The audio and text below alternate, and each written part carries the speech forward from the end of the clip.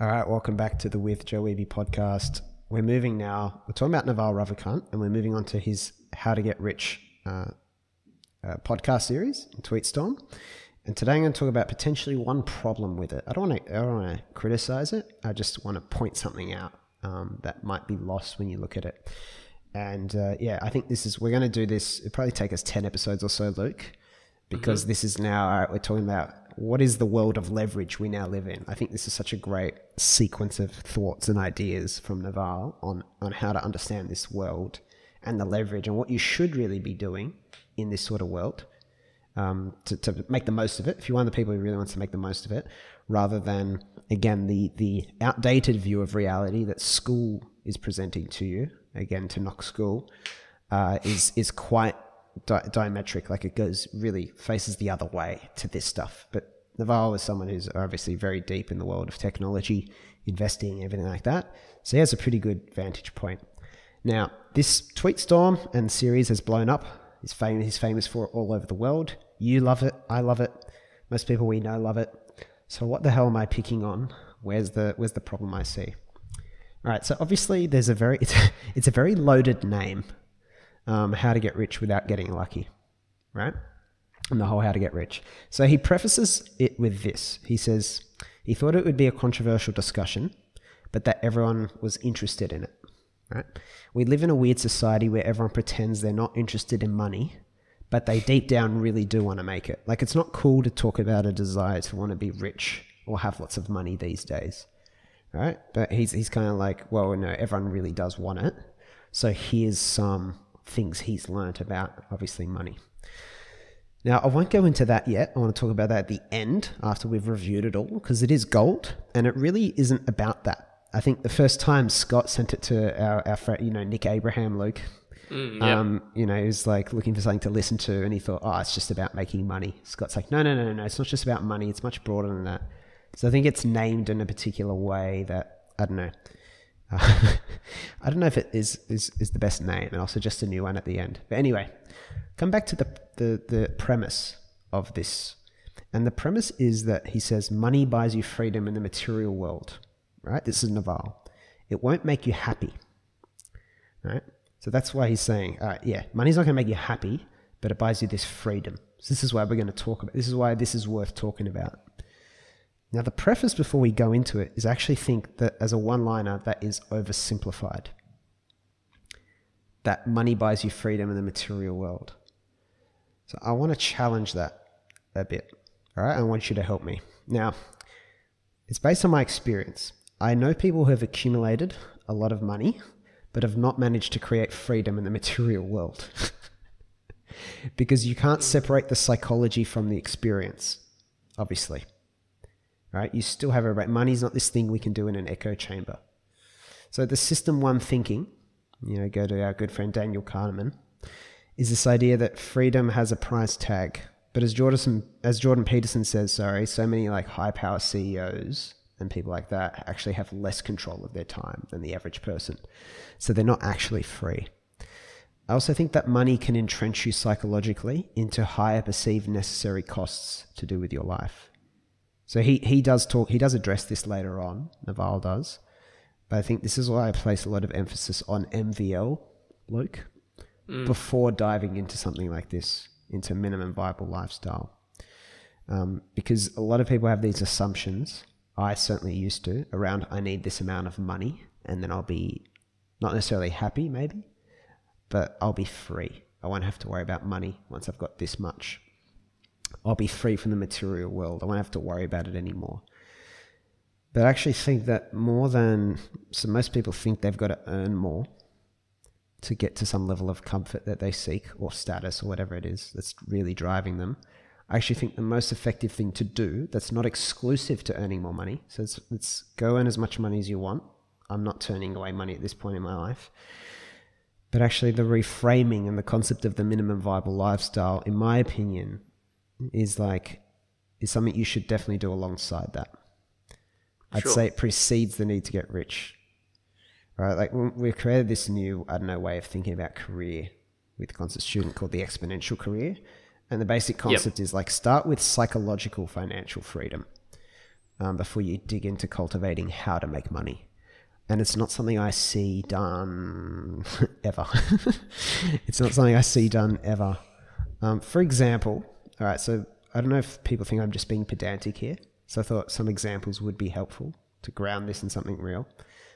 So a thought experiment, one way to ruin someone's life, give them a lot of money very quickly that they haven't gone through a bumpy road to cultivate. The best example is young sports stars and celebrities. Like when people are given too much too quick, especially like you learn so much, especially when it comes to wealth, which is what I've seen in my family. You really learn a lot about how to handle a lot of, say, money on the journey to make that money. The education is contained with the experience. When you've accelerated it, like someone wins the lottery or someone starts getting paid a lot from a young age as a footballer, for example, which is happening more now than it even did like the last generation. Like John Terry, who was the old England captain, said he used to get paid £100 a week and have to clean the senior players' boots and stuff when they were coming through. Now teenagers get like, millions a year, and so it gets very ridiculous very quick. And it kind of destroys for a lot of them, it destroys their work ethic, their passion for the game. It starts to make them, or comes back to Taleb, starts to make them really comfortable, and they start blowing it. But there's also examples of people who earn a lot of money but get into crazy debt because their living expenses go crazy up as the income grows. It actually makes their finances worse. So I don't think that, I know Naval doesn't actually, because he does talk later about like don't increase your spending and things like that. So I know he knows it. But I do think that line, money buys you freedom in the material world, I don't think money is enough to buy you freedom in the material world. Now, I don't know, you tell me, am I just carrying on here? Is there emphasis that's needed here? It's good to get an alternate perspective because I just felt like highlighting that. The thing I think about is money, the material world is something that scales infinitely. So you have to define I think what you're trying to say is you have to actually define what you mean by what you want in the material world, because as you said, when people start earning a lot more money, they then start to creep up with their lifestyle and, it can just tip.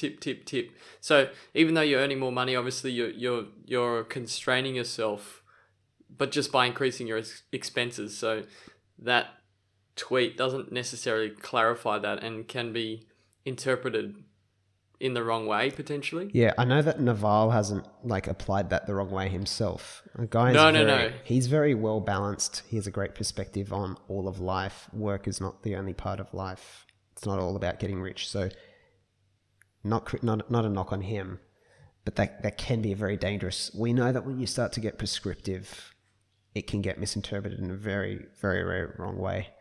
And for example, right, and your points were very like spot on. And what I would say is like, for example, a hippie can be free from the material world without actually acquiring money. Alan Watts like let some people quit the game. So I think that's like important. And again, Naval comes from the top of the business world, top of the top. And never neglect, no matter how wise people are and how much we love them, that it is hard to have truly, truly broad perspective. Probably to the extent that, say, Alan Watts did, I would say. A great example of someone who thought very broad and very forward and backwards, like that's why I think he's remarkable. But I just want to drill that in because it's very difficult. There is this, I do see this kind of escape velocity dream. Everyone starts talking the same language. I met someone on Slack that messaged me on a very startup-based community the other day. Just starts talking in all the same language and feels like another cultural robot. Like, I've learnt that I don't want to rent out my time. That's not how I'm going to get time freedom. Yeah, it's all these cliches, speaking in all these cliches. And that's why I want to do the next series once we've done unpacking a whole bunch of these great thinkers on success subcultures. Because I do think that there are these very strange cultural effects that go on around success, money, I don't know, how to be happy and fulfilled. And there's a lot of, I don't know, there's a lot of like, people think they're being very autonomous, but they're just recycling these things that come from other people, and they're speaking very robot-like, and they're still not really thinking that independently. They're just buying into some concept. So I don't know. Yeah. I don't know if I've gotten kind of off topic, but I think it's an oversimplification that money buys you freedom in the material world. I think it's actually much easier to be free by learning to love a life without money, to be honest. It's much simpler. What about money gets rid of your money problems? I don't know if that's still an oversimplification. Because I'd say awareness probably has a bigger impact than money on getting rid of your money problems. Because what's an example of a money problem? Yeah, that's a good point. It's still open for interpretation to that. It's open to interpretation, but if you threw an example like, or your I'm crippled in debt. I can't afford to eat. So you're like, okay, that's a money problem, people would say. Mm-hmm. It's not necessarily like can be conceived of as a money problem, or is it a social problem? Is it a social problem that so many people do not have a means of affording food in the 2000s? Is DeMello has a story about this rickshaw driver in India who's like, they have a 10 to 12 year life expectancy once they've started driving rickshaws. And also at the time, they clamped down on it, but in India, this was in India, there were these guys buying people's skeletons and exporting people's skeletons. And this guy has already sold his skeleton because they know, oh, you're a rickshaw driver, you're going to die soon because you've been doing this for this long. Can we buy your skeleton? So he sells his skeleton in advance of his death. This is the craziest, saddest thing. I'm not kidding. This is the Anthony DeMello story. But he goes, but you know what? This guy, I forget his name, but this guy was not sad and not like down on his life. And he goes, oh, but you've got tuberculosis. He goes, yeah, makes things a bit uncomfortable a lot of the time, but And he goes, but what about your kids? Aren't you worried about them and the life they're going to have? He goes, I'm doing my best. I'm doing my best. And he goes, this guy, and despite his circumstances, did not show a fraction of like the frustration or the anger at the universe that most people, our neighbors, would show, Luke, about not being able to afford the best school or something like that, or not being able to get into the property market. So, it's tricky to define a money problem. It still comes in the assumption that most of the way our society works is that's a good, fair order, and that the problems within that are money problems. It's hard to just say that is I don't know. So I don't want to go too off track with this, but I think that is a very important perspective because it has massive ramifications if you listen to this and think, all right, now I need to go make my $1 million with the ultimate goal of living a peaceful life. Whereas, okay, instead of that, it's like my brother once, he's like, all right, I need to earn this much so I can, I don't know, get to this point so I can be like comfortable and stuff. I go, well, the actual quickest way to get comfortable with life is to actually redefine your relationship with your material possessions. And then, you can earn more. Anyway, that's enough for today. We'll come back tomorrow. So, Luke, you're keen to unpack a bit more in a while, aren't you? 100%. All right, we'll actually get into it tomorrow. We'll start talking about the role of money and wealth games versus status games. So excited for that as we go through how to get rich piece by piece. Until then,